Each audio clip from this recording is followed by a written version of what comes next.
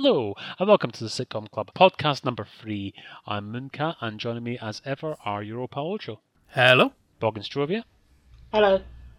And with details of this week's sitcom in question is Dr. Christian Joy. Hello.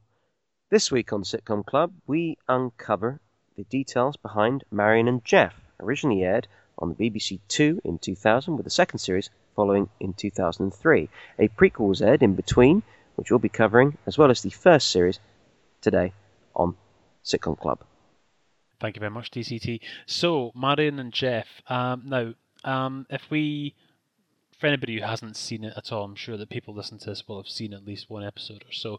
But we should get across the fact that it's sort of like there's a little bit of continuity here, because podcast number 1, we spoke about Still Game, which is an ensemble piece. Podcast number 2, we spoke about Up Pompeii, which is very much a vehicle for the star, Frankie Howard. And now, in podcast 3, we're going to basically a vehicle for one single person. Because apart from the special that we'll be talking about later on, Marion and Geoff features just one character in the shape of Rob Brydon. So basically you have Rob Brydon as Keith Barrett, and he is always behind the wheel of his car, and he's talking to the camcorder and telling us about the ins and outs of his life. And I think it's fair to say, DCT, that it's very much like a jigsaw. It sort of pieces together over the weeks. You're encouraged to keep on watching it because originally the episodes were only 10 minutes long. Yes, absolutely. In the original run of the first series, 10 minutes long each, gave us just about enough time to potentially, in a very particular sense, cover certain anecdotes, certain elements of Keith's life. We learn more and more about him as we go along. We learn about why the series is called Marion and Geoff, because when you come into this, there's not Marion, there's not Geoff. It's this man behind the wheel of a car talking to the camera. Soon enough, we learn that's Keith, played by Rob Brydon, and that Marion is his ex-wife, and Geoff is the partner she's now with, including being involved with their 2 kids, Reese and Alan, which he's absolutely doting over. Very early on, you get the impression that he's trying to reason with the situation he's in. He's trying to deal with it by giving gifts to Reese and Alan, visiting them when he can, that he's a good father when he's given the opportunity, which is rare because Marion and Geoff, he describes them as the perfect couple. He says he likes Geoff. He's constantly trying to convince himself that the situation he's in is the right situation. But from the get-go, you're pretty much aware of the fact that he's not happy. He's just trying to get through with it. Grand. And let's just get initial thoughts from the team. Ocho, first of all, what were your thoughts on Marion and Geoff? I watched the first 6 and it was okay. It wasn't a masterwork, and I think in terms of a jigsaw, I felt the first episode pretty much put all the edges and corners in place. Having never seen it before, there wasn't really much by the end of episode 1 that I was kind of doubtful about. I think everything else after that was details. But yeah, it was okay. And Small Summer Party, not so okay. Well, we'll come on to Small Summer Party later, because of course that is an entity in its own right. I think it's fair to say it's unique in the canon. Bog and Strovia, what were your thoughts on Marion and Geoff? Well, it was it showed up the first series of 10 minutes that basically it's almost like now where you get on YouTube, say, people doing monologues, but obviously back then there weren't people doing that sort of thing, so it was brand new and fresh.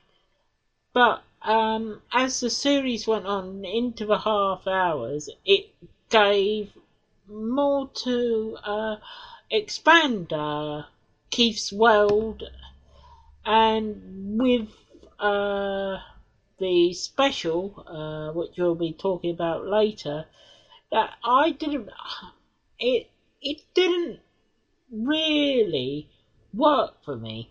Okay, it sets out what happened, but as a thing, it doesn't feel quite right.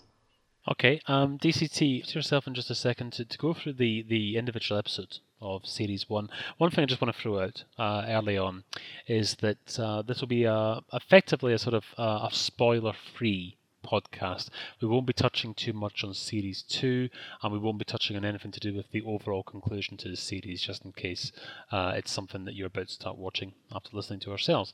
But we will obviously be discussing everything that goes on in Series 1 and the special, which is in between the two series. DCT, one thing that I did like about Marion and Geoff, this came across quite strongly with regard to the choice of incidental music, even things down to, you can see that the autofocus is working on the camcorder and so on. Attention to detail is obviously very important in this series. We talked briefly off air before we began about particular pieces of music being used throughout the shows. One that springs to mind is use of the Beach Boys and the particular lines in the song "We Could Get Married, Then We'd Be Happy." Is perfect to the conversation that Keith has just been relating about how himself and Marion met in the first place.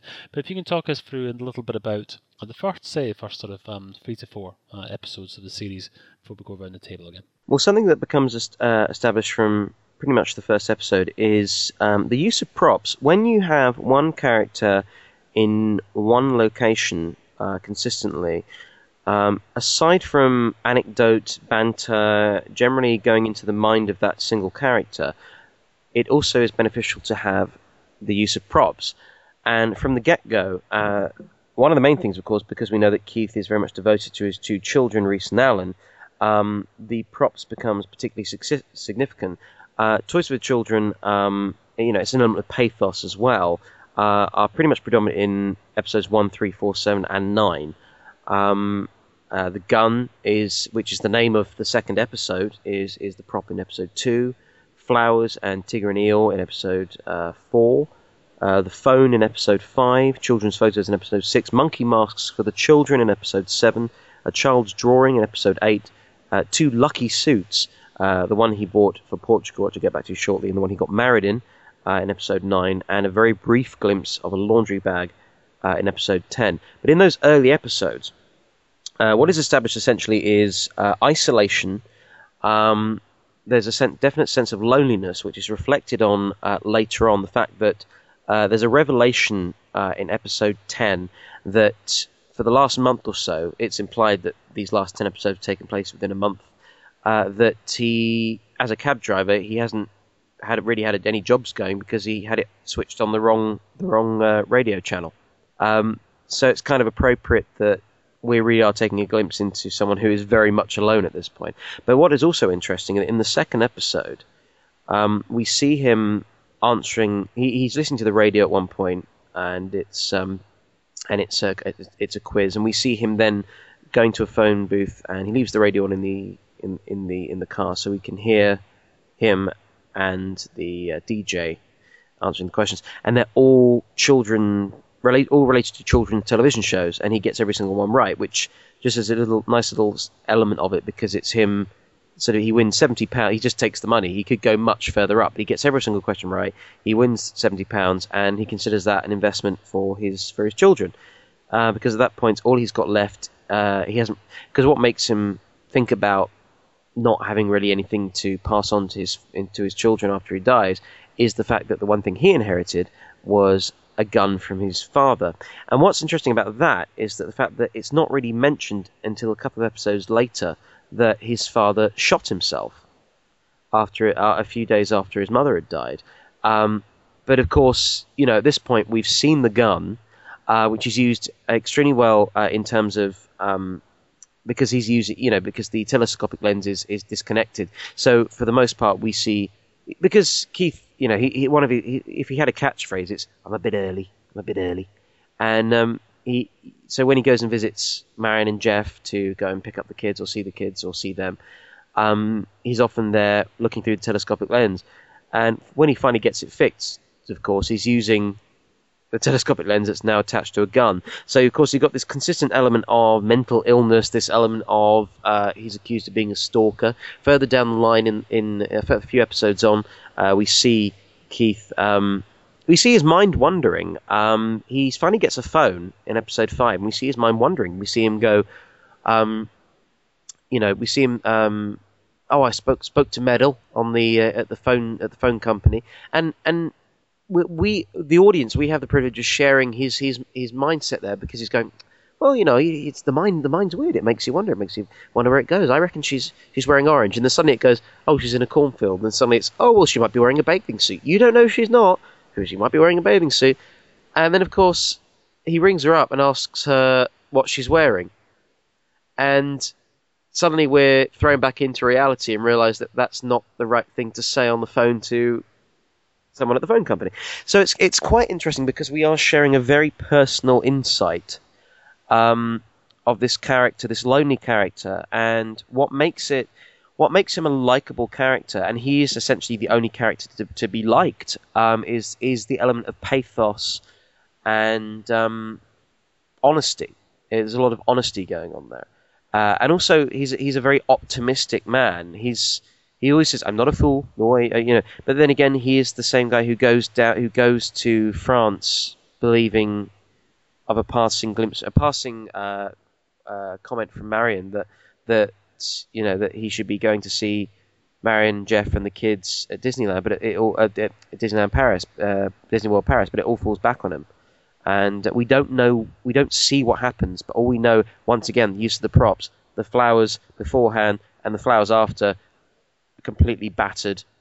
And he pulls out, very sadly, he pulls out from the Disney store bag, he pulls out Tigger and Eeyore, and he puts them together, and that's the two boys, got one for each of his sons, and it's a really sad moment. He's just embracing them, and it's very sad. Episode sort of threw me when I saw it, because I was sort of half expecting, given the build up to it, and the fact that he's decided to take this journey on the Eurotunnel and what have you, I was thinking of a particular line from Peep Show, when Mark decides he's going to launch into the restaurant and announce his big idea in front of all the bosses, and the whole time that he's about to do this, he's saying in his mind, this is definitely a good idea, there was no possibility of this being a bad idea.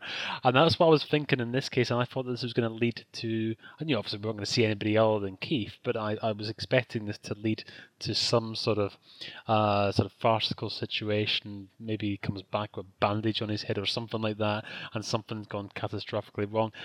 And as you say, we actually don't find out what's happened. I think he does say something to the effect of he didn't get a chance to give the toys to the kids, so you don't know whether he saw them, if he got entry to the place or whatever it may be, or if he was just sort of given cold shoulder.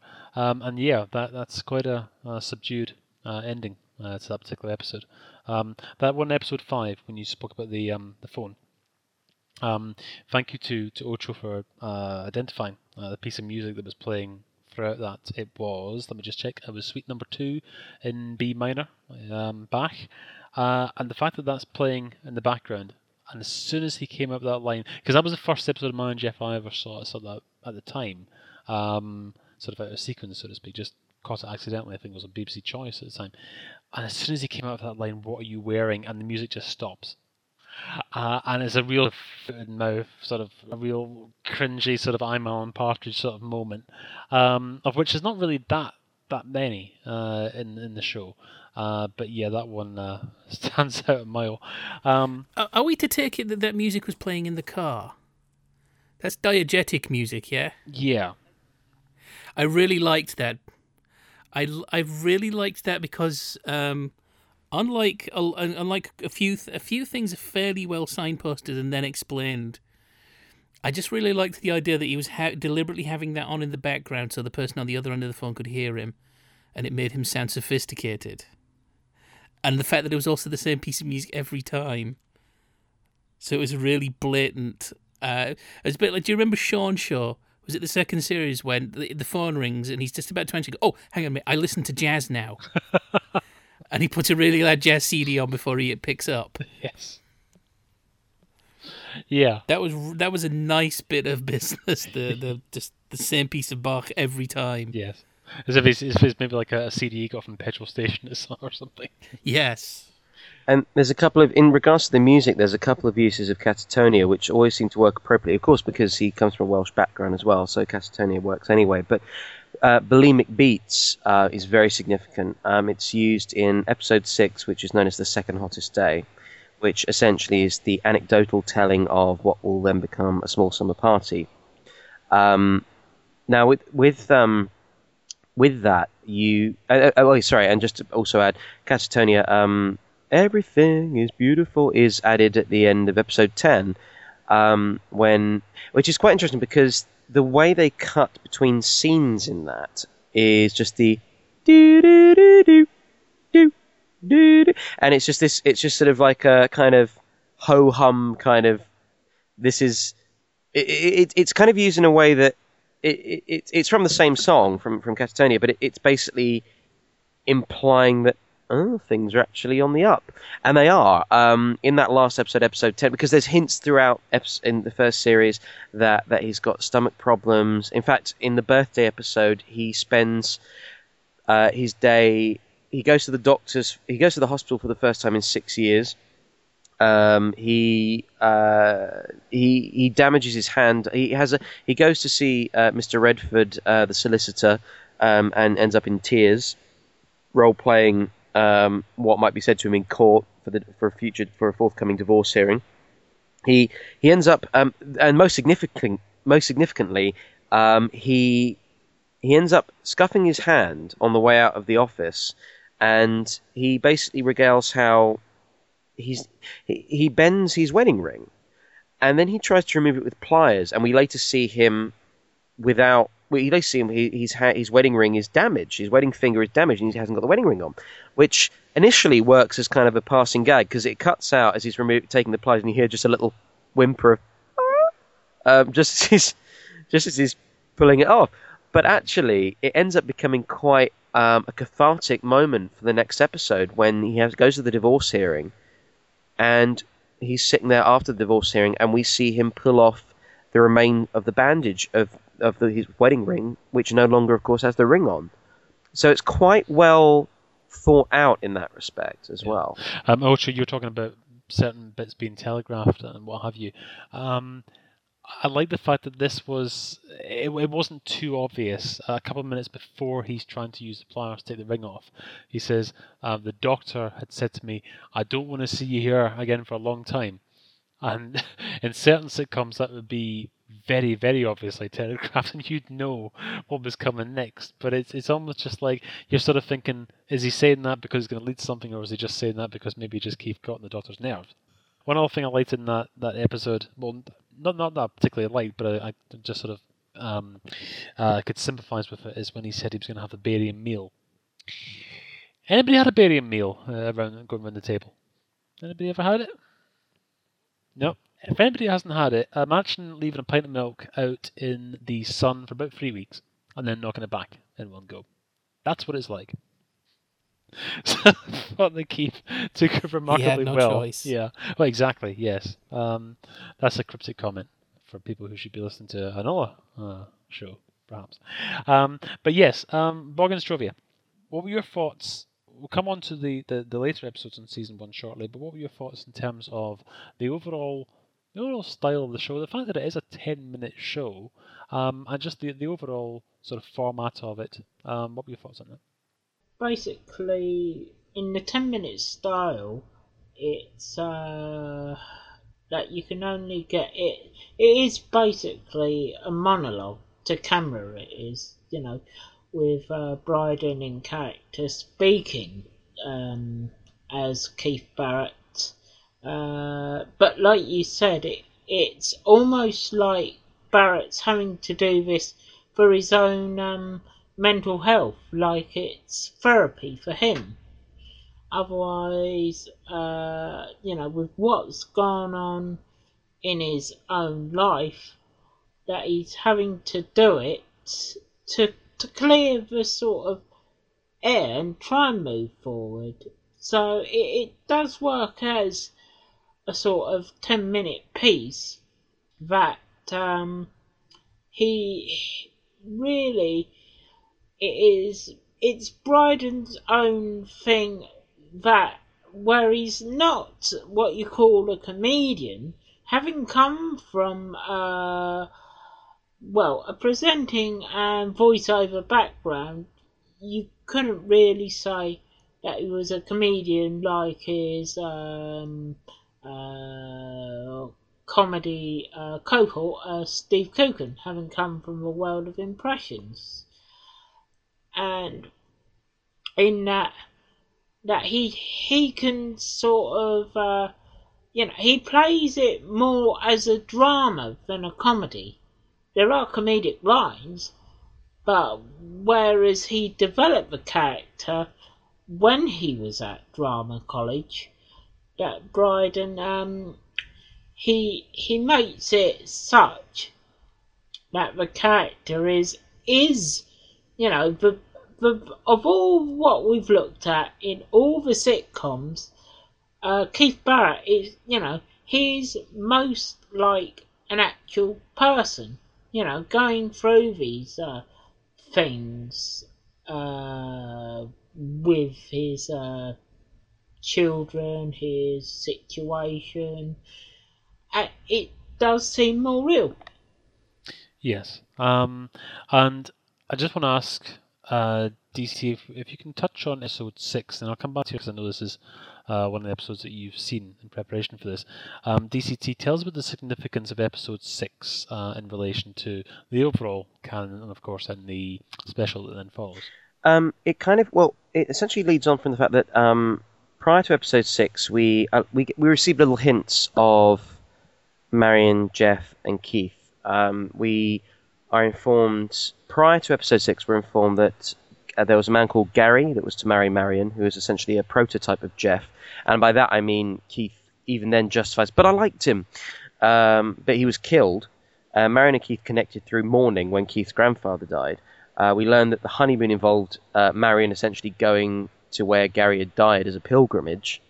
So it was never really truly about them really connecting as it should have been. Essentially, when Keith speaks to Father Paul for guidance, who even says you don't need the church, you need a bloody good solicitor, that connects the dots to Mr. Redford. Mr. Redford, at the beginning of episode 6, we're informed, needs to know about the day that Keith found out that Marion and Geoff had been having an affair. So this leads on to what is known as the second hottest day. It was the second hottest day, and this was the day that Keith found out that Marion and Geoff were together. Now the thing is about this is that he tells us in explicit detail and little moments as well, very articulately, very little significant moments about that day. But when it actually comes to the moment that we think where he will say, and then I saw them, it skips it. To put it in context, he describes how it was Edie and Nev, who were the parents of Marion, Derek with a hi-fi video camera, Karen and Charles, the new neighbours, Geoff, Marion's bosses. Marion was being presented with a 3 Series BMW. He says he put the paddling pool out, he's skimming for insects. Very significant line. He goes, even a dead wasp can sting. Presentation, car had a big ribbon on it. He went back to the barbecue, a toast for the happy couple. They got the champagne out. Derek, now this is a weird one because with Derek, he refers to the character of Derek when we finally get to see a small summer party, which essentially is the found footage telling of this day. Derek's never referenced. As far as I'm concerned, he is the first cameraman. But apparently Derek says he saw them go upstairs. Keith thought Marion had gone to show Geoff the Velux window. I think Geoff addresses him once. Just nods at him and said, Derek. Potentially. So, yeah, I think he's the first cameraman. He's the primary cameraman. Yeah. Because beyond that, we never see him. He's the only character we never actually see, even through the other people's other people's cameras. But one of Marion's bosses tries to open a bottle. Keith stops him. Keith goes upstairs, notices a telephone cord in a loop, which is a very particular detail. Or someone could break their neck on that.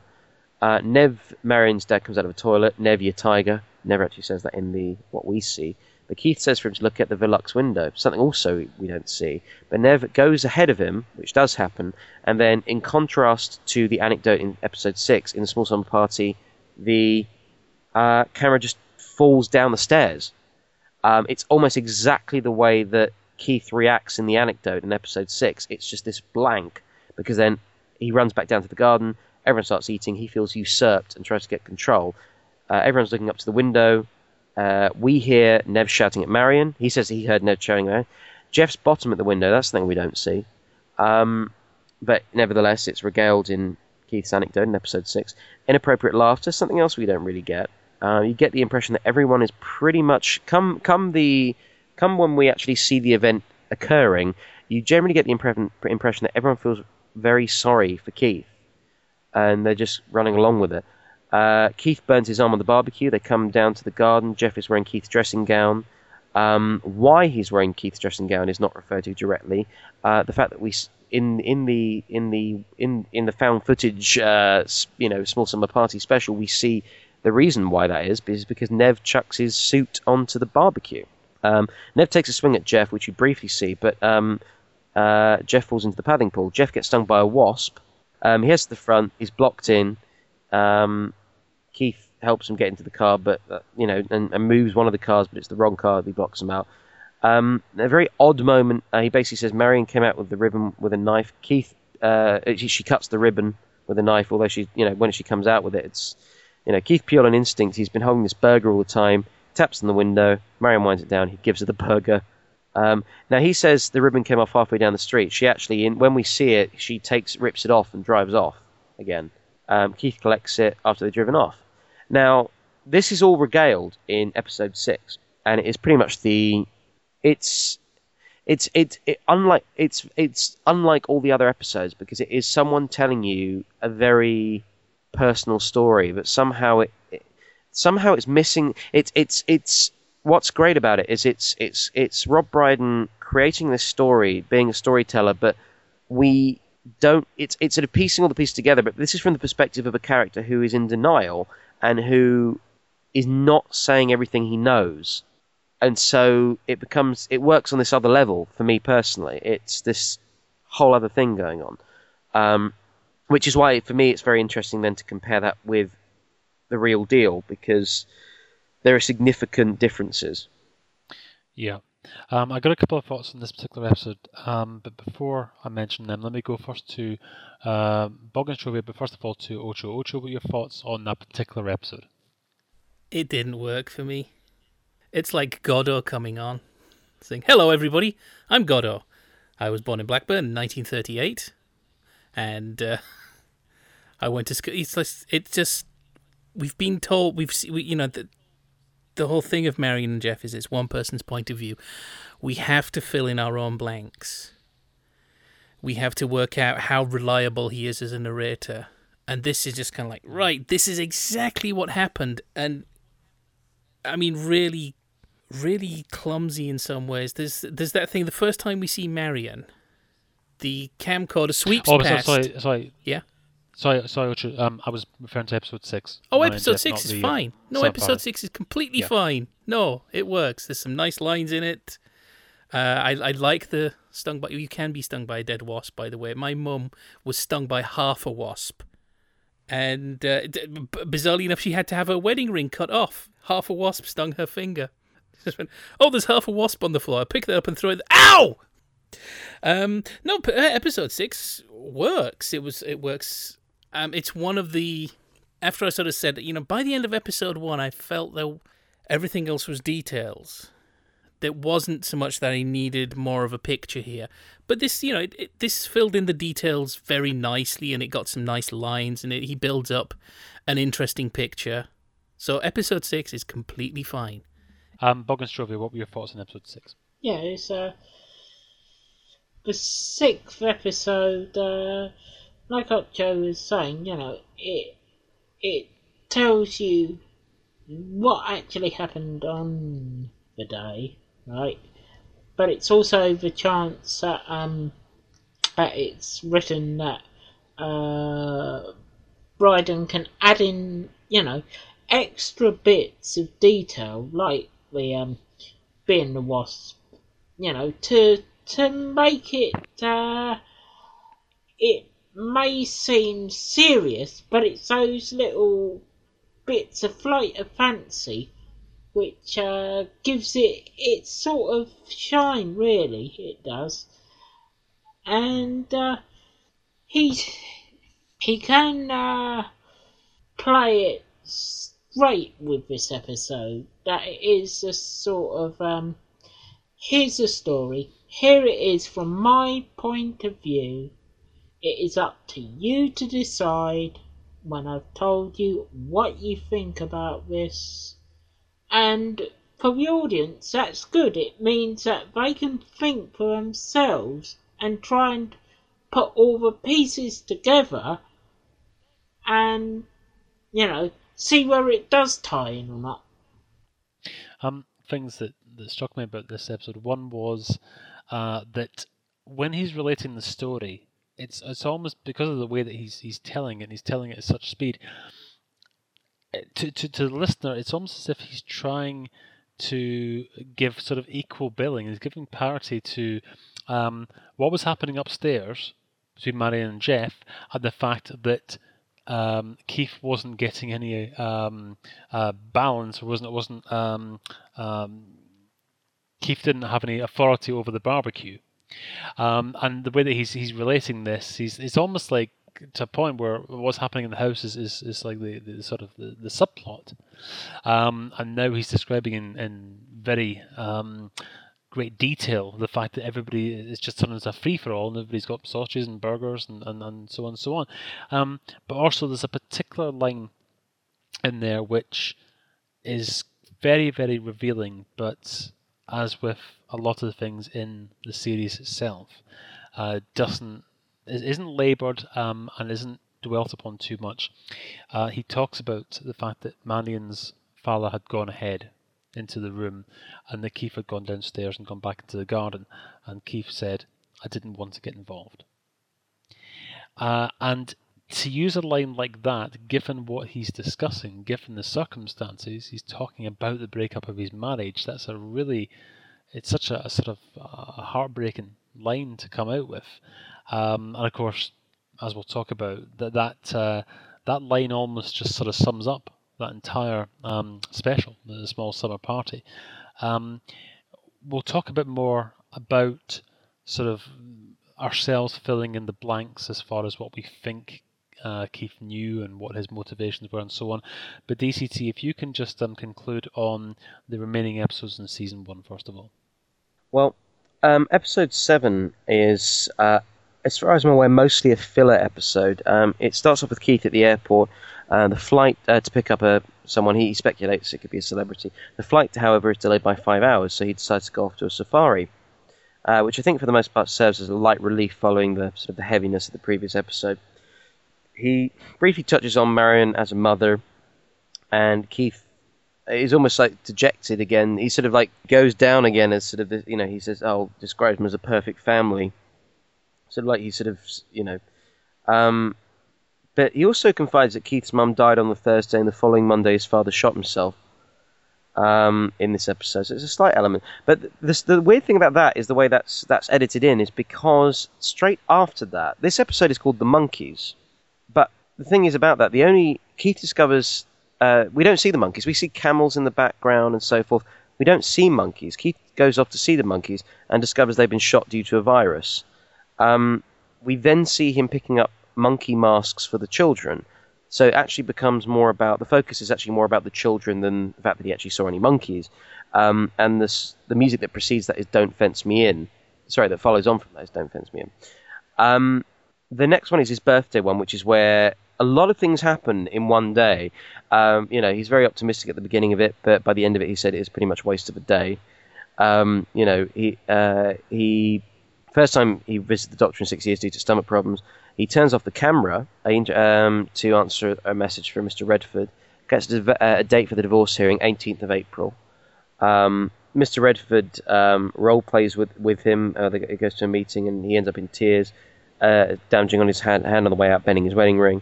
He has the barium meal. He's told it's trapped wind and considers it generally a wasted day. Damages his fingers using the pliers and then receives a picture from the children, which he's looking forward to the next day. And rather forebodingly, I say forebodingly in relation to the prequel that we see after the first series, it's a picture of him with his head being shot off, drawn by his children. But also we see Keith in those episodes. We see Keith's life. He says in this order, my life's been touched by death. My father, my mother, my marriage. In the same situation, he describes how he once saved Geoff from choking, but then drifts into this whole moment where he has thoughts of strangling. It's like, oh, how can it's weird. You think you wouldn't strangle someone, but he never refers to him directly. But it's quite clear that it is. It's also then heavily implied that Reese is having trouble at school. That he's obsessed with serial killers. The reason, although it's a nice thing that he's picking up litter by the lake or whatever it is, it's better than detention. It kind of indicates, that this is the same child that drew the picture that we saw previously. And then we have the divorce hearing. The divorce hearing, it's significant because he takes a little bit of action there. We see him. He picks two suits. One is Portugal referencing the one time where Nev paid for a holiday for them after they had a crisis, and for the first time in a long time, he made her laugh, and he bought a suit he bought there he never wore. That's scene. But eventually, he settles on his wedding to go to the divorce hearing. He settles on the suit he wore on his wedding day. And even when he leaves the car, we see him sort of put his hand up to a car to cross the road. He's kind of taking charge. We see him repeat and panically repeating what he needs to learn, which is, for the last 5 years, I provided sole parental care of our two children, Reese and Alan, while my wife embarked on an affair of a sexual nature with her colleague, Jeffrey Pike. I am suing for divorce on the grounds of adulterous behaviour and mental distress. And he starts to stammer on adulterous behaviour and mental distress. Adulterous distress, mental behaviour. And it's yeah.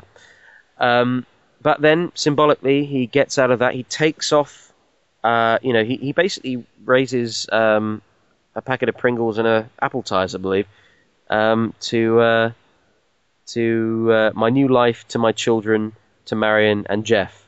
Originally, it's to my new life, and then he adds as he goes along. But he symbolically takes off the bandage around his wedding finger, now without the wedding ring.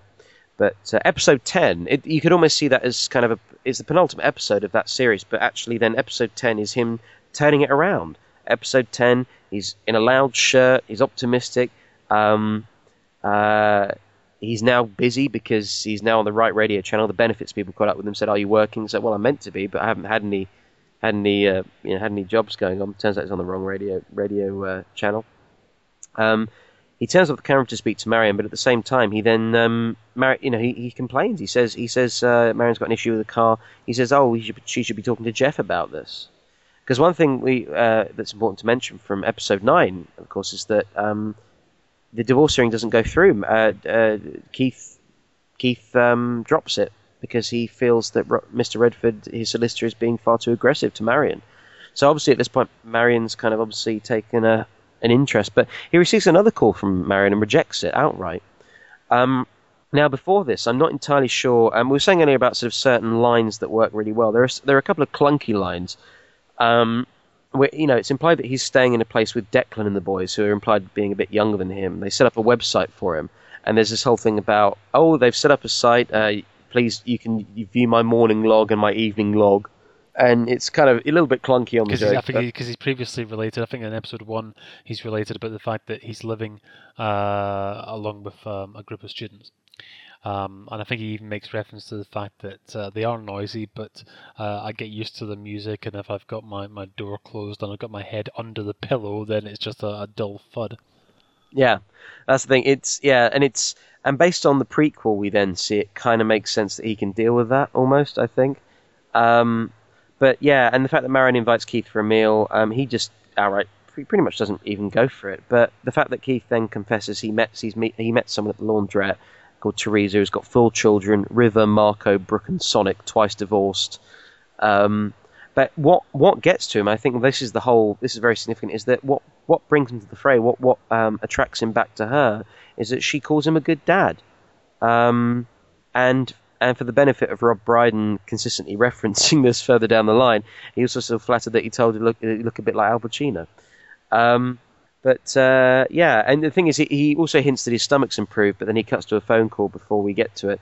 And then, of course, on his way to a job interview, as everything's looking up, there's a car accident. And we're left... Now, if you watch it on the DVD where they've stitched all 10 episodes together, they've got this running moment that separates the episodes where it's kind of the wind in the background. It's the sight of a camera filming... It's a camera filming the coast as you're driving along in a car. And it's only at after this car accident that we see this shot again, and we realise it's put into context because we pull back out of that, and suddenly on the dashboard where the camera was before, it's now Teresa. Teresa is the prop of this episode, and her family. Pulls back, and we can hear Keith's voice, and Teresa's driving the car, and her children in the back. And although we wind over to him, we see that he's he's got a damaged nose and he's a little bit damaged from the car accident. He's okay, and yeah, and it fades out. And of course we've got our prequel, and then we've got series 2. But I was thinking at the end of series 1 that although I am looking forward to seeing series 2, in a way I sort of wish that there wasn't a series 2 because it's such a nice ending at the end of season 1, and you know that he's not just going to have an idyllic life for half a dozen episodes in season 2, so we can assume that isn't the end of the story. But it's in the same way as, for example, I sort of wish that Only Fools and Horses hadn't come back after the trilogy in '96, because it was just such a perfect ending. You just sort of think, yeah, it would be nice. It'd be a nice conclusion. But it doesn't really need to, go on from that point at the end of series 1, because they covered the ground, they've covered what's happened with Marion and Geoff and Keith, and all what's happened. It might be a case of saying, well, everything's happened and all like that, but like the second series just feels like it's down to, well, the first series was successful. Oh, we want to keep our main performer. We want him to do something else. Let's try and force a second series. And in that case, it doesn't really work if you try and force something like that. Like you were saying with, Only Fools and Horses coming back. Yeah. Yeah. Before we get on to the prequel, just wanted to ask a couple of questions about the show overall. Just one thing, DCC, I wanted to ask you to hold this thought. I think that you said there, in the episode where they're talking about divorce proceedings, did he say 5 years? The past 5 years his wife had embarked upon this affair with Geoff, is that right? Apparently, yeah, he's quoted as saying, he's practicing his speech, yeah, and he says for the past 5 years. Okay, we'll hold on to that because there might be some significance with that later on. But before we get to the prequel, let's just talk a little bit more about the overall style format. I'll throw that out to the whole group, and anybody who wants to come into this, just shout. What are people's thoughts about the monologue format itself? When I was watching this, I was thinking of things like, for example, the occasional episode of Hancock, things like Alan Bennett's Talking Heads, the episode of One Foot in the Grave, The Jury, with Victor by himself. Each one of those examples, and please shout out if you've got any other ideas about that, but each one of those examples, they all have their own sort of structure. So, for example, Hancock and something like the radio ham, he's occupied, he's on the CB radio.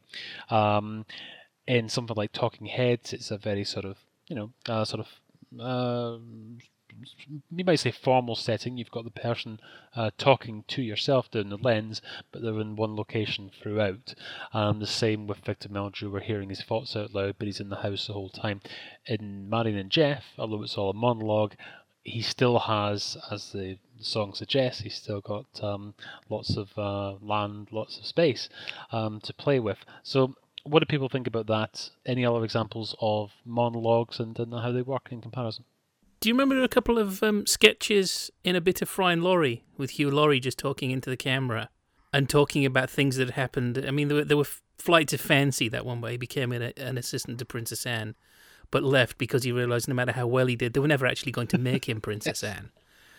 But that was the first thing that popped into my head watching it with those, because he does seem to be discussing about relationships, and I have a one I remember him fishing, but I have a feeling one of them is just in a car, or almost as if the camera is perched on the dashboard. I'm not implying that this is anything more than coincidence, but it's an interesting one. And Boggs, you had something in mind? Yeah, it's with obviously with Marion and Geoff. It also links with Hugo Blick. Now, he was the director of Marion and Geoff. Now, there was a similar sort of thing in 2002, which had Joanna Lumley, which was a series of monologues called Up in Town. It was. Now, I think Blick did both of them. Marion and Geoff and Up in Town as well. So it's taken, whereas Up in Town was a more dramatic thing, that it was using Marion and Geoff to make sure that they got Rob Brydon to do his character, which he'd had developed over the years, Keith Barrett. And it was really a case. The dramatic device was really there for us to try and see. It was something different. It was rather than the normal sort of sitcom. Now, it has been referred as a mockumentary.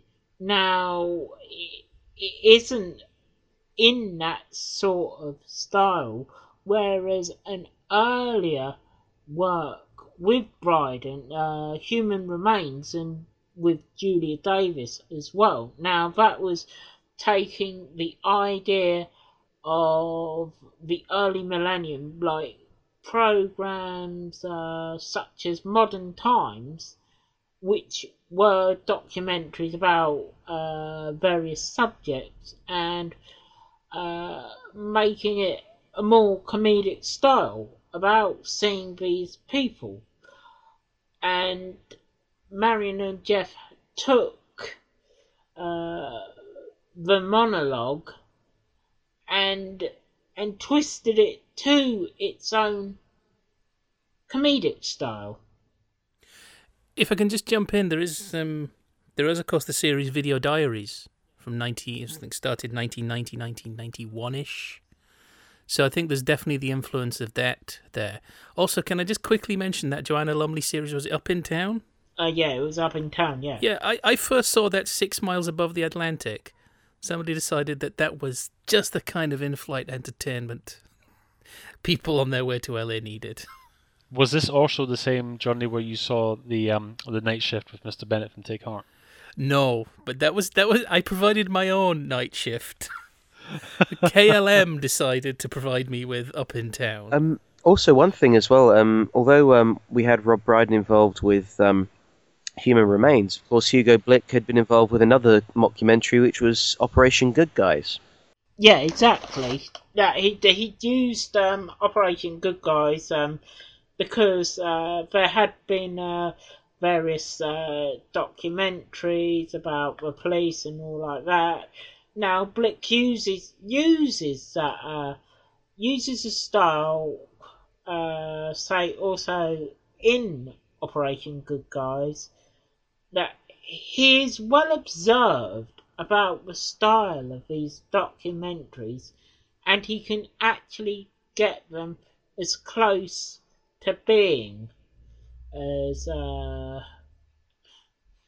they actually are. Now, if you take example any sort of documentary which you might see now, right, you could almost, thanks to Blick's work, you could almost think, well, is this a spoof or is it not? he blurred the lines between the two. And just to draw some parallels with other bits and pieces, a few years before this, we had the ubiquitous camcorder once again in another Baby Cow production, which was the Paul and Pauline Calf video diaries. And around about this time as well, I think it's fair to say, late 90s, early zeros, that studio-based sitcoms were starting to become sort of passé, and things like, for example, The Royal Family were coming to the fore. We're only a year removed from The Office, and of course a lot of people have drawn comparisons between The Office and People Like Us, which had gone out a couple of years before this, and that was very much the mockumentary style as well. Another way, another method of being able to effectively hear the characters' inner thoughts. In People Like Us, you have a narrator on hand. In The Office, you have the unseen narrator, and the little vox pops and bits and pieces and so on. But something like People Like Us had been that style of documentary which had been seen, say, business documentaries such as Troubleshooter and Trouble at the Top, which was taking on, right, let's go here, let's see what people are doing in business and all like that. Obviously with Chris Langham's character, being the sort of driving force, and you had seen it with him earlier Stephen Fry series like investigative journalism. Yeah, this is David and all Lander. like that. Yeah. So it is sort. Yeah, exactly. Sort of really coming back round, if you get what I mean, in that sense. Because Victoria Wood has seen on TV. Yeah. It would, do that similar sort of thing. It's a sort of redo of that idea, whereas Victoria Wood had done it during the 80s, People Like Us are during the late 90s, and Operation Good Guys around the turn of the millennium. So it had come back round full circle with Operation Good Guys, like you said, The Office, and, also Marion and Geoff as well. Taking, like you said, the video diaries idea, the one person, the one-on-one sort of view, a person talking directly into their camera and having their thoughts and feelings played out. Let me just interject with a quick shameless plug. The Sitcom Club is produced in association with Cooked and Bombed, and as chosen by members of the Cooked and Bombed forum, in a forthcoming podcast, in about the next 3 weeks or so, we will be discussing the aforementioned Operation Good Guys. Now, Ocho, you had another observation with regards to Marion and Geoff. We were just on about camcorders in comedy. Do you remember Smith and Jones? Yes. I mean, much broader, but they started as a series of sketches, and this would be in the mid-'80s, so fairly novel, and there was a full half-hour special, 1987. Yeah. And I remember those being something of a comedy phenomenon. People talking about them, and just sort of faded away. But I guess the idea of camcorder comedy being novel didn't last very long. Well, I really adored those sketches, and I need to get hold of that particular series again just to see some of them. The one that really sticks in my mind is the homemade episode of Grandstand, where they're performing their own sort of Olympic Games in the back garden. And if I remember correctly, Griffith Jones' character, he's sort of playing the Des Lynam role, and he introduces it by playing the Grandstand theme on a tape recorder, but doesn't realise how long the theme actually is and how awkward that's going to be if he's just sat there in front of the camera whilst he's playing. And yeah, you've got that Christmas special with the toy plane that flies off into the horizon. But yeah, I think that was about sort of 86, 87, and then within about 4 years or so, you've got You've Been Framed coming along, which was derived from, I think, an American film that had been around for a short while, and I think in the first episode of that, Jeremy Beadle actually says, recognise one of these, it's a camcorder, they're all the rage, so on and so on. Well, in case anybody listening thinking that we're labouring the points about the camcorder, it's not just its role in Marion and Geoff, but the fact that there are several of them in play in the prequel, which was aired between Season 1 and Series 2 of Marion and Geoff, called A Small Summer Party. DCT, give us a summary, if you can, about A Small Summer Party. A Small Summer Party essentially covers what Episode 6 of Series 1 regales by Keith, except this time in, I would admit, a rather clumsy way, in that very much sort of having to explain how all these cameras are at one small summer party. I count 4, incidentally, and even then some of them are very artistic for what the concept actually is, artistic shots and so forth. But it essentially tells us, shows us from a different angle, mainly, what took place on that second hottest day, where Keith eventually found out, discovered that Marion and Geoff were having an affair. However, what is unusual about this, of course, is that, well, for one thing, as Mooncat, as you touched upon earlier, he announces in the first series 5 years. Now, it kind of leads to a number of... We do know that this is a prequel, of course, to Series 1, but when it was exactly, we're not entirely sure. However, he is, at this point, from the get-go, talking to the camera and so forth, so as if it's a common thing, as if he needs an outlet in that capacity. Another aspect, of course, is that although we break out of the car and into the garden, into Keith's house and everything, from the get-go, Marion, Geoff, Reese, and Alan are all consistently unfocused. We only get glimpses of them. We only get very brief shots of them. It's meant to heavily imply that these are very much like... It's almost very consciously aware of the fact that they should really just be what we imagine them to be, as opposed to actually just seeing them, which almost in a way makes the concept of this one-off episode slightly odd, because even then, even in this one-off episode, we're not actually seeing the full picture, so it almost makes it less relevant than it needs to be. Potentially, because we get a glimpse of Tracy Ann Overman playing Marion, we get a glimpse of Steve Coogan playing Geoff. We get Reese. We only see Reese very briefly at the end of the episode, but we see Alan with his aquatic camera in his space suit, momentarily wide-eyed, a witness to all. Unfortunately, witness predominantly to a lot of the antics that are happening on the first floor, in the hallway, and in the bedrooms and so forth. So it's a strange. I agree with Ocho. It's a strange. It's not needed. I think it's a very interesting experiment, but it's not necessarily a needed one.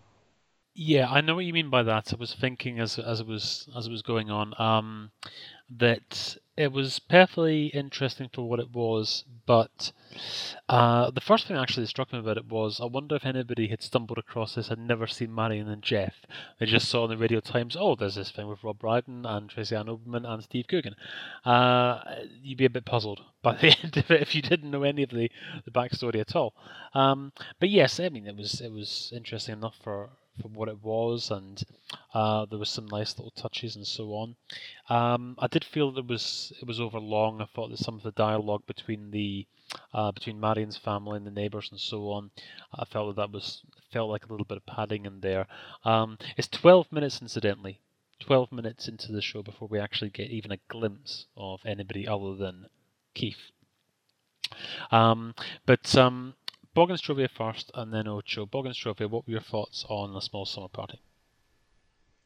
It really doesn't sit well, Obviously, we've had the sort of Keith doing his monologues,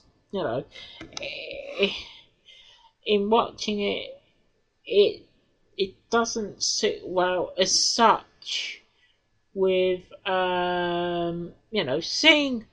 Okay, it's seeing what went on, but it feels too stretched at 50 minutes. I mean, yes, you could do half an hour, but maybe it would have been its limit. But 50 minutes, it like it it does seem full of filler. It does. Yeah. Ocho, what were your thoughts? One of the problems, because of course earlier on I went off on one, didn't I? Even though that wasn't the topic in hand. And where I'd stopped was that thing about you first see Marion and then she's gone, and they actually have that. I think you could possibly explain it as being somebody breathing on a microphone with no pop shield, but you have this sound. And it's like, right, that was a bit too horror movie-ish.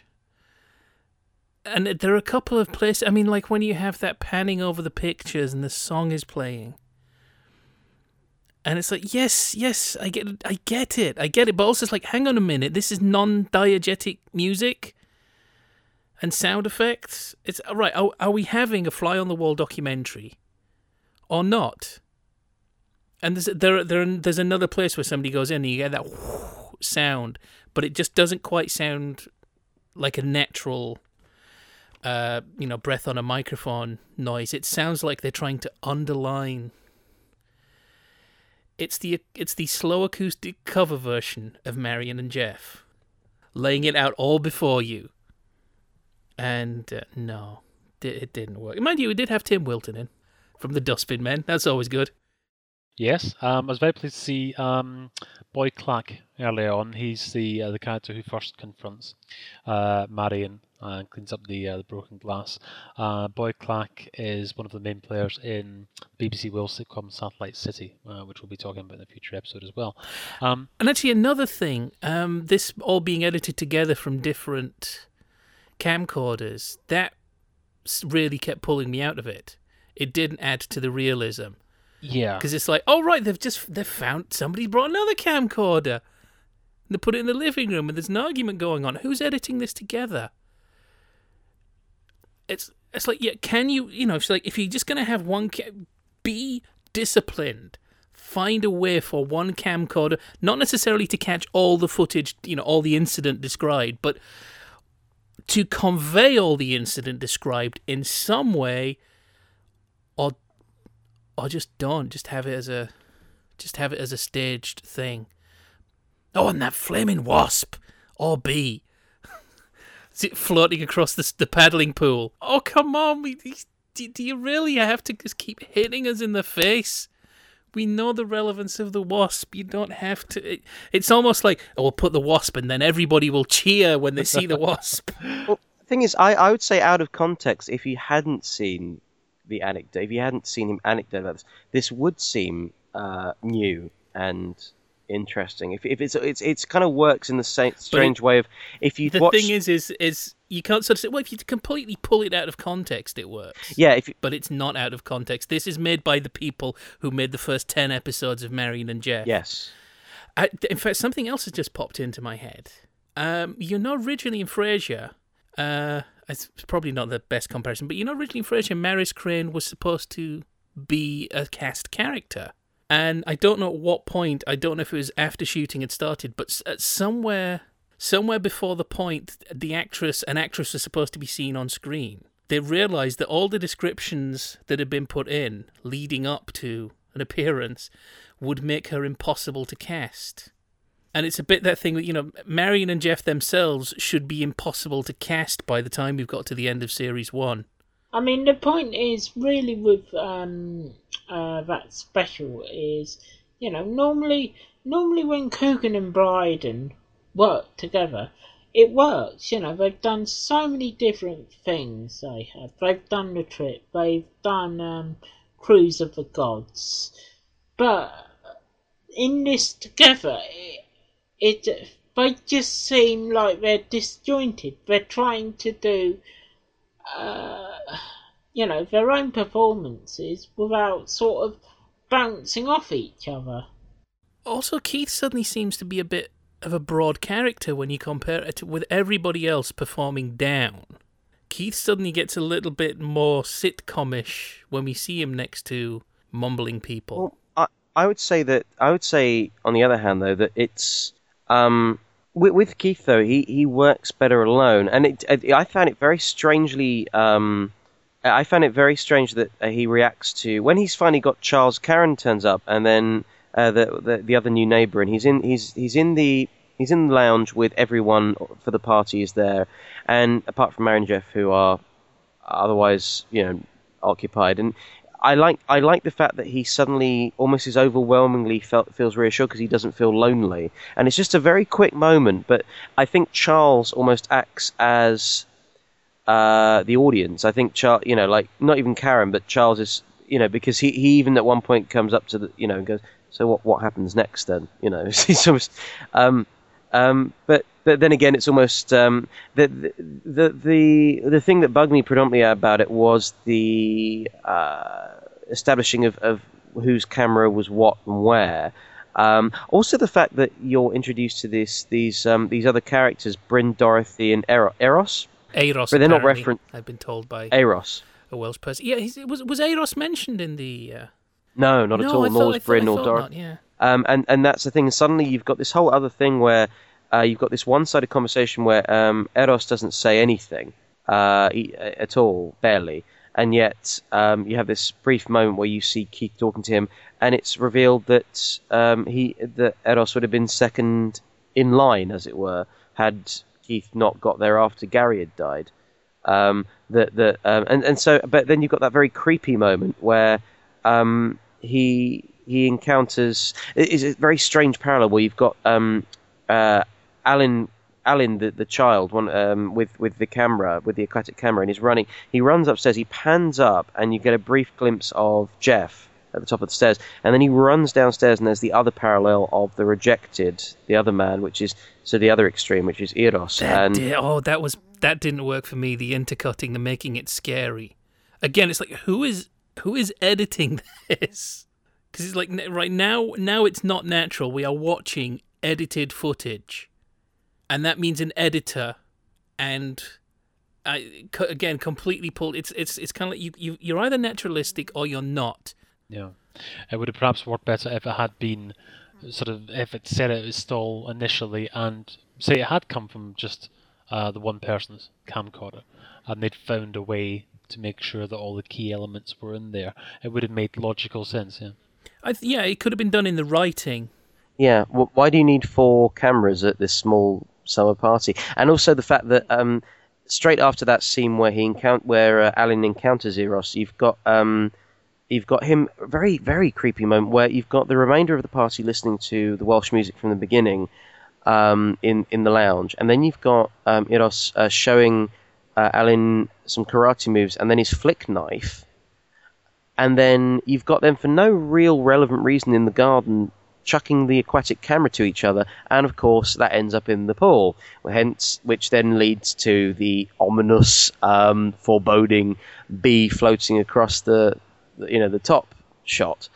But of course, then that it shouldn't bother me, but it does bother me, the fact that there's the massive distinction, difference between bee and wasp. It keeps going back and forth. And it's superfluous, that shot anyway, because does Keith not actually say at the beginning of that episode, even if you hadn't seen Marion and Geoff, he does actually, he's fishing the bee/wasp out of the pool and says that line again, even a dead bee can sting. Yeah, he says even a dead bee can sting, even though in episode 6 of series 1 he says even a dead wasp can sting. And so we've established that it's in the pool anyway. We don't need to see it pass by the lens. Yeah, it's kind of, but then again, it's like you're saying about the editing and trying to make it slightly horror movie-ish. But then again, it's also that element of tension, because you've got the clinking of the glasses. It keeps coming back to the glasses that are kind of vibrating on the table, close up of those. You've got the train falling off the toy train falling off the tracks. You've got the sound of the child breathing in the background as it's running from place to place. You've got the sound of the mower, and then you've got that long awkward feedback on the microphone as we pretty much gather that you've got Keith in the garden doing the presentation. You've got Marion and Geoff having a long kiss. Off the microphone, and it's going, and you get all the feedback from that. So there's a big use of sound in it. The sound I thought was pretty appropriate for what it was.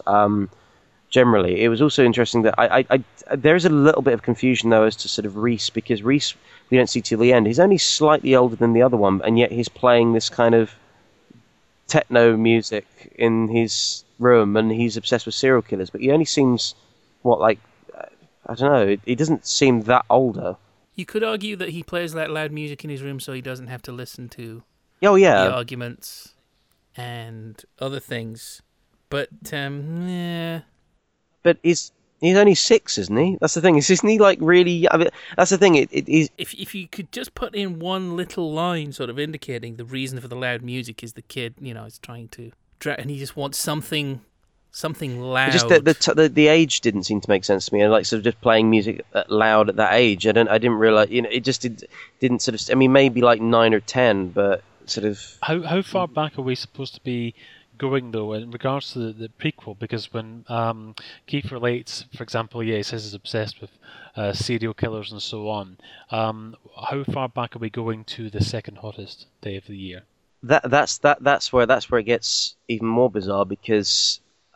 You've got these pictures of cross mummy, mummy cross, mum and Keith, but a couple of those are pretty grotesque, clearly illustrated by the same. But that's the thing, that's why it even makes less sense, because if this was 5 years ago, it makes no sense at all.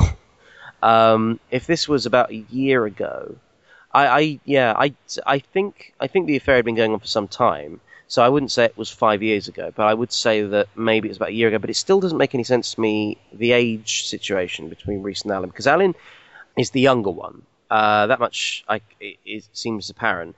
But yeah, Reese, it's still... The fact that we see them both at the end, and one slightly taller than the other, he's still wearing a spacesuit. It's not like he's a moody teenager. He's still...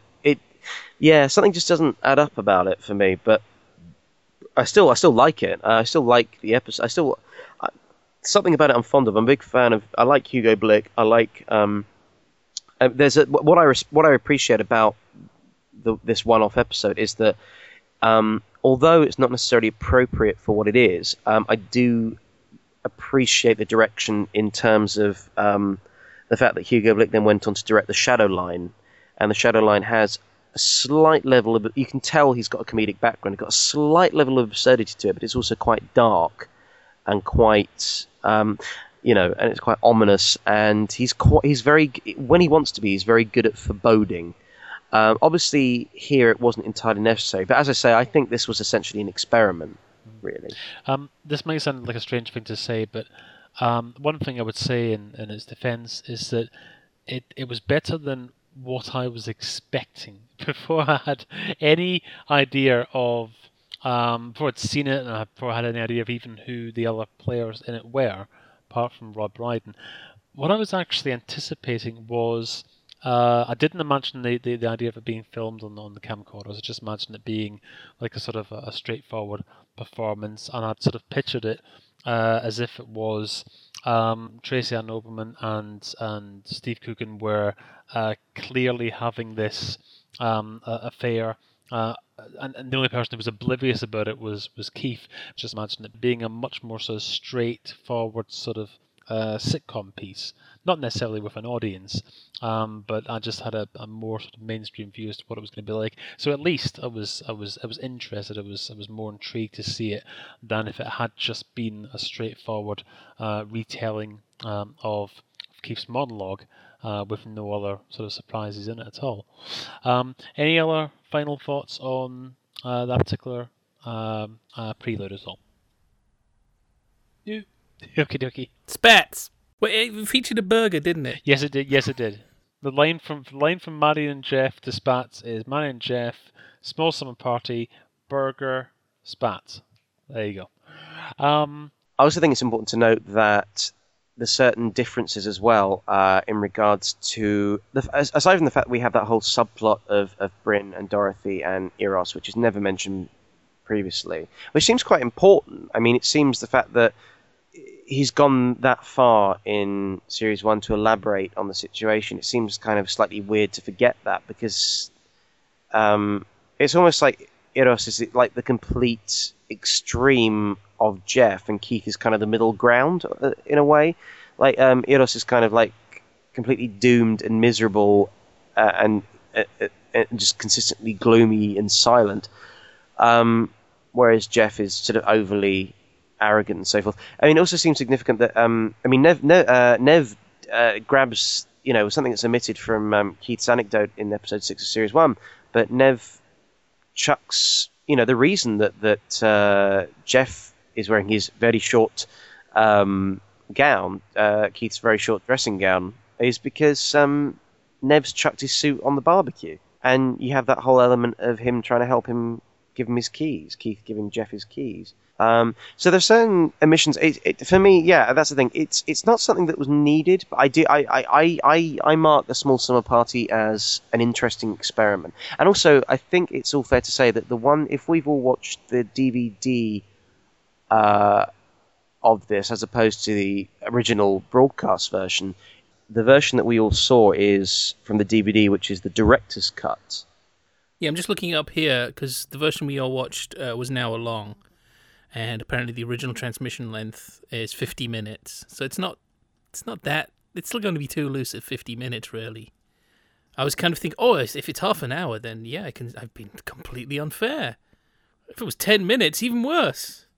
So, final point on Marion and Geoff, and I'll throw this over to yourself, DCT. As we mentioned at the top of the podcast, we're not going to go too much into detail with regards to Series 2. But the question's going to be asked, particularly as in A Small Summer Party, we've got the child's drawing which says Mummy and Keith, and as you mentioned earlier on, the affair had been going on for 5 years. It's implied but not said at this point that the kids may or may not be Keith's. Presumably that's something that is expanded in series 2. Yes, I certainly think there is a hint that the younger of the two is not his. I believe with series 2 as well. For starters, although this is something that we're not elaborating on hugely. Yes, I don't think it's established hugely, but essentially there's certainly an indication that at least one of them, the younger of the two, which in this case is Alan, is potentially Geoff's, which actually makes sense in terms of the prequel, because he is the one with the camera. He is the one who raises up, sort of in that sort of as Ocho described, horror editing moment of up to Geoff and so forth. And I don't want to elaborate too much on series 2, but one thing to bear in mind is that whereas you've got 10 episodes of 10 minutes each or so for series 1, series 2 is 6 episodes of half an hour each, and the impression I've got from that is that it's far more structured, it's far more of an arc going on. They're less anecdotal or moments past, they're actually more about the present. And so, yeah, I think there's a far greater plot development in series 2. Grand. And as I always ask each of you at the end of each podcast, are you intrigued to see more of the shows? We've obviously got an entire second series yet to come. Bog and Strovey, I'll ask yourself first, are you intrigued to see not only series 2, but of course the rest of the episodes of series 1? Yeah, I'm interested to see how it develops for Keith over the next series, and where he really goes from his lowest point, where he goes from there, if he does turn himself around from where he is at the end of series 1. And Ocho? I don't care what happens to Keith. Well, that's a very brutally frank statement. DCT, what about yourself? Are you intrigued to see all of series 2? Yeah, I feel that although it could have ultimately ended with series 1 and having him go out on on a high note, albeit slightly bittersweet because he's in a car accident first on his way to a job interview. But yeah, I mean, the thing is that it's unusual to then see the prequel because not only is it partially unnecessary, it also puts a further dampener on the situation regarding Keith. But Series 2, the fact that they are fully developed half-an-hour episodes as opposed to the 10-minute blurbs and anecdotes and observations, I would like to. I think Series 2, as I said, I think that's far. I think that will develop further. I think that's about plot development. By this point, we know as much as we need to know about the past and about the background. So I'd like to think that Series 2 allows Keith to develop in the present, and that because of the extension of time we have with him each episode, hopefully there is a greater plot development and overall a bigger arc that pushes him forward, because ultimately Series 1 was about him reminiscing about the past. Yeah. And for myself, yes, I'm very keen to see season 2. And I'm not quite sure how I'll take to the new length, because I quite like the fact that there were little 10-minute bits and pieces, and it wasn't in the same way as you see something on maybe like the television listings and so on. You can just catch an episode of any old time. So I'll see how it works with the new sort of half an hour length. But yes, I'm intrigued to see how it goes, and I hope that however it ends, and I'm sure it will end on some sort of high note. Let's hope that they don't bring him back again in 10 years' time, in the same way as, for example, David Brent suddenly came back, and just by the fact that he came back, it sort of undid the ending from The Office. So let's hope that enough's enough, and then it leaves Keith hopefully in a happy place. Can I just jump in for a quick callback? Because, of course, at the end of podcast 1, Still Game, we had Would You Like to Pursue It? I've been through all of Series 1. I'm now on Series 2 of Still Game. So I had just to let anybody who listened to that one, I have actually pursued it. I have ploughed on. I intend to go right up to the end of Series 6. How are we all doing with Up Pompeii? I hope that by this point everybody's got to Up the Convicts and that we've seen all the films. Yeah. Yes? Yeah. No. Now, Boggs, I actually believe you when you say that. I assume that you have done that, but Ocho, yeah, you're letting the side then. DCT. Well, I'll tell you what, I'll go and finish Up the Alps. I'll go get funding together. And don't forget that business with the Bee Gees as well. Cucumber Castle was finished and transmitted. It's a full thing, yeah. I think it was finished before it started. And yeah, TCC, how are you getting on with Frankie? Well, Still Game I'm a huge fan of, so I've seen all of them and wish they did more. With Up Pompeii, no. But the thing is, I feel that this is probably going to be an ongoing situation for me personally, but with certain elements, I mean, yeah, Up Pompeii I enjoyed, but ultimately it's not something that I don't think I could go through the repetition of it frequently. It's quite repetitive, I find. I say that in the most affectionate way. I mean, don't get me wrong. I've enjoyed what I've seen, and I enjoyed the film, which I finally got around to watching, the original film. But yeah, I'm not sure I could get through every single thing. If we're talking about Frankie Howerd, the one thing I do want to see for my own personal benefit is the Craig Ferguson story from 1989, which was aired a couple of years later on Channel 4, which features Frankie Howerd and Peter Cook with Craig Ferguson. I'd be very intrigued to see that. That's something I'm desperately want to hunt down. Well, if anybody from Channel 4 is listening to this podcast, please pop that on 4OD. That'd be very much appreciated. Ocho, is Cucumber Castle a sequel or a prequel to Clopper Castle? No. Though, of course, Clopper Castle does have its own link with the pop world of the 60s, being co-written by Patrick Campbell-Lyons of the 60s group Nirvana. Sorry, that's more information than you asked for, isn't it? It is. Sorry, yes, I'm terribly sorry. I do really like 60s Bee Gees, you see, and was very excited to see Cucumber Castle. Less excited about 5 minutes in, and kind of rather sad by the end of it. Did you actually watch all of Cucumber Castle? Yes. It was a while ago, but yes, I did watch all of Cucumber Castle. Well, that's coming on a future episode of the Sitcom Club. Fair enough, if we have to. I'd rather they'd made a movie of Odessa, but there we go. It's just such a shame that we never got that Terry and Jim movie.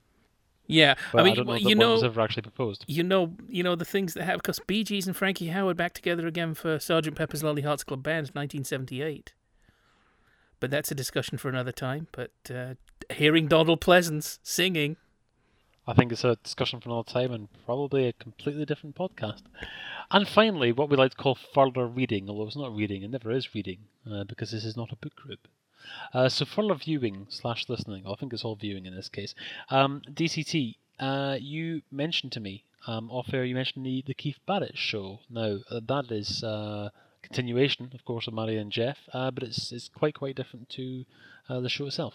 The Keith Barrett show was in a strange situation of having a fictional character presenting a chat show, which seems actually entirely appropriate given that it was also partly produced by Baby Cow, who had, of course, Steve Coogan's Alan Partridge doing exactly the same thing.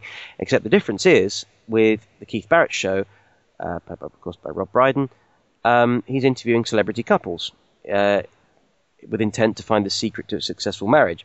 There were 13 episodes made over 2 series and a Christmas special. Since then, 5 of the couples have since split and another 2 have died. So whether it's particularly successful or not, potentially not.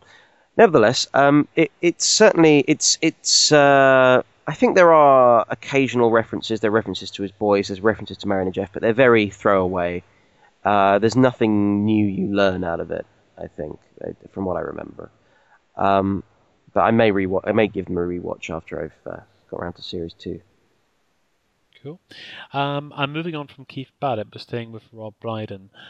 These days, he's most often seen as presenter of Would I Lie to You? Panel game from season 3 onwards, and a little bit earlier than that, of course, he was Uncle Bryn in Gavin and Stacey. I think there's certain comparisons between Keith and Uncle Bryn, certainly in as much as they are, somewhat naive. I think Keith more so than Bryn. But in between all of those, Human Remains with Julia Davis, which is a nice little set of, am I right in thinking, half a dozen individual little sort of plays in the same style as, say, Coogan's Run, for example? Except better, yes. Controversial. Now, as a big fan of Coogan's Run, that's a controversial statement, but we can fight that out after we've finished jousting about the British Empire. And the other thing I was going to mention as well, it was a show that I really liked, but no one ever saw it because it sort of went out at 11 o'clock at night and didn't have much in the way of advertising. But it is available on DVD, Director's Commentary. Oh no, I did watch a couple of episodes at the time. I think it would have been better if he'd added other directors, because it did get a bit one note. Yeah. And it seemed like the same sort of jokes over and over, really, it did by the end of the series. Great idea for a show. Really great idea for a show. But it didn't quite, with really same thing over and over. It just, So next week, podcast number 4, we will be discussing the Stephen Moffat school-based sitcom Chalk. Look out for details of the episode in question. Like I say, follow us on Twitter, the Sitcom Club, and you'll find full details of the episode that we'll be talking about. And you can send your feedback in relation to the episode to feedback@sitcomclub.com, or just tweet us your comments and we will read them out on the show. So gentlemen, thank you very much indeed for being here once again. And thank you very much indeed for listening. This has been the Sitcom Club.